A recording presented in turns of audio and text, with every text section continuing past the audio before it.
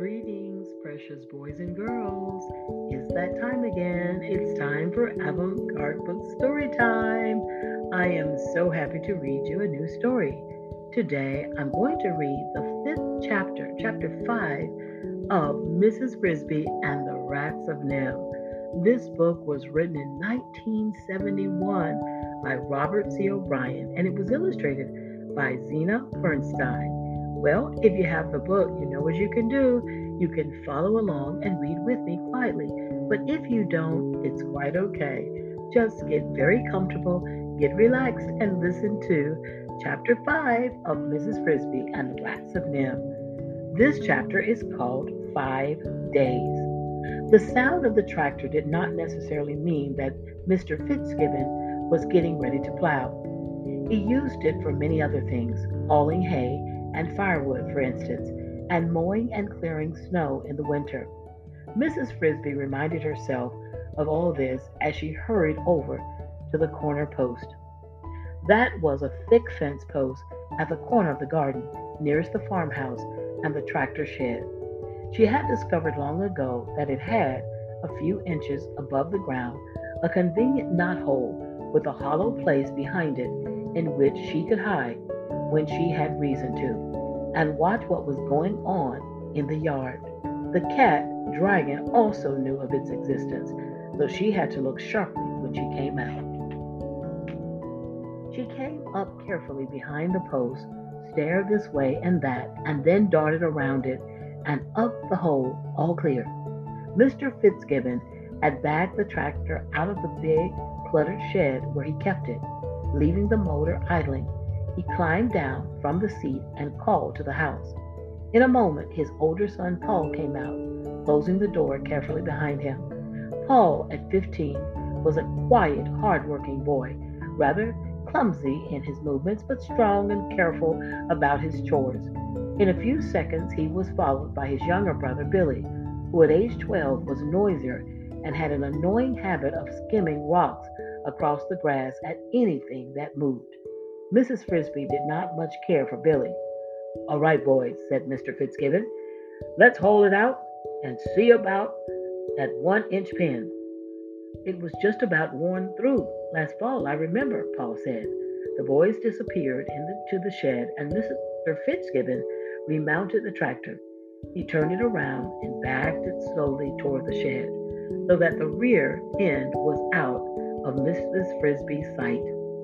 There was some clanking and clinging inside the shed while Mr. Fitzgibbon, looking over his shoulder, worked some levers on the side of the tractor. All set? He shifted gears and eased the tractor forward again. Hitched behind it, clear off the ground, was the plow. Mrs. Frisby's heart sank. Surely he was not going to start now. But as soon as he had the plow out in the sunlight, Mr. Fitzgibbon turned the tractor's engine off. It died with a sputter, and they all gathered around the plow hitch. "Sure enough," said Mr. Fitzgibbon, "she's just about ready to shear. Paul, I'm glad you remembered that. If I order it today, Henderson's will have a new one in 3 or 4 days. It took 5 days the last time," Paul said. "5 then. That's just about right anyway.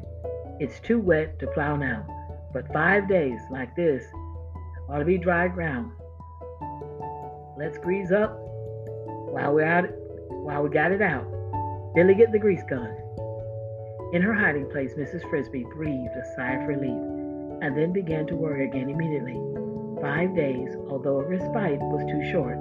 3 weeks, Mr. Aegis had said, would be the soonest Timothy could get out of bed, the soonest he could live through a chill night without getting pneumonia again. She sighed and felt like weeping. If only the summer house were as warm as the cinder block house, but it was not. And even if it were, he could not make the long journey. They might try to carry him, but what was the use of that, only to have him get sick again after the first night there? She might, she thought, go back to Mr. Aegis and see if he had any ideas that would help. Was there some medicine that would make Timothy get strong sooner? She doubted it, surely. If he had such medicine, he would have given it to her the first time. She was thinking about this when she climbed out through the knothole and slithered to the ground below, not 10 feet from the cat. Dragon lay stretched out in the sunlight, but he was not asleep. His head was up and his yellow eyes were open, staring in her direction. She gasped in terror and whirled around the fence post to put it between her and him. Then, without pausing, she set out to dash across the garden as fast as she could run, expecting at any instant to hear the cat scream and feel his great paws on her back. She reached the shrew's hole and considered for a fraction of a second diving into it, but it was too small. Then she glanced back over her shoulder and saw an amazing sight. The cat had not moved at all. He was lying exactly as before, except that now one of his eyes was closed. The other, however, was still looking straight at her. So she did not pause, but raced on. Finally, when she was safe at a safe distance, 2/3 across the garden and nearly home, she stopped and looked again more carefully. The cat still lay there and seemed to have gone to sleep. That was so odd, so unheard of. She could hardly believe it. Feeling quite safe, but puzzled, she looked for a vantage point from which she could see better. By rights, she should be dead, and though she had escaped by what seemed almost a miracle, she scolded herself for having been so careless. If the cat had killed her, who would take care of her children? She saw a dead asparagus plant, stiff, tall, with branches like a small tree. She climbed it, and from near the top, looked back to the farmyard. Mr. Fitzgibbon and his sons had finished greasing the tractor and gone on somewhere else, but the cat still lay on the grass, seemingly asleep. Why had he not chased her? Was it possible that, close as she had been, he had not seen her? She could not believe that. The only explanation she could think of was that he had just finished a very large meal and was feeling so stuffed and lazy he did not want to take the trouble to get up. But that was almost as unbelievable. Certainly, that had never happened before. Was it possible that he was sick? Then, on what had already been a day of oddities and alarm, she noticed something else strange. Beyond the cat, quite far beyond, between the barn and the house, she saw what looked like a troop of dark gray figures marching in columns, not exactly, but moving slowly, all in line. They were rats. There were a dozen of them, and at first she could not quite see what they were up to. Then she saw something moving between them and behind them. It looked like a thick piece of rope, a long piece, maybe 20 feet. No, it was stiffer than rope.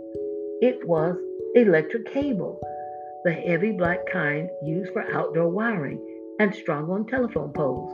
The rats were hauling it laboriously through the grass, inching it along in the direction of a very large wild rose bush in the far corner of the yard. Mrs. Frisby quickly guessed where they were taking it, though she could not guess why. In that rose bush, concealed and protected by dense tangles of fiercely sharp thorns, was an entrance to a rat hole. All the animals knew about it, and were careful to stay away. But what would the rats want with such a long piece of wire? Mrs. Frisby could not imagine. Even more curious, how did they dare to pull it across the yard in broad daylight when the cat was right there? The rats were bigger than Mrs. Frisby and could be, when necessary, dangerous fighters, but they were no match for Dragon. She watched them for quite a long time. It was obvious that they knew exactly what they were doing, and they looked as well drilled as a group of soldiers. They had about 25 yards to go to reach the rose bush, and if, at a signal, which however she was too far away to hear, they would all pull together, moving the wire about a foot. Then they would pause, rest, and heave again. It was about 20 minutes before the first rat disappeared into the bush. A little later, the last bit of wire disappeared behind them like a thick black snake, and Mrs. Frisby climbed down from the asparagus bush. All that time, the cat had slept on. Wow. Well, boys and girls, that was the end of chapter 5. That was 5 days, and this chapter is from Mrs. Frisby and the Rats of NIMH, written by Robert C. O'Brien and illustrated by Zena Bernstein. I hope you're enjoying this story, and we will continue reading soon. Have a beautiful day. Take care.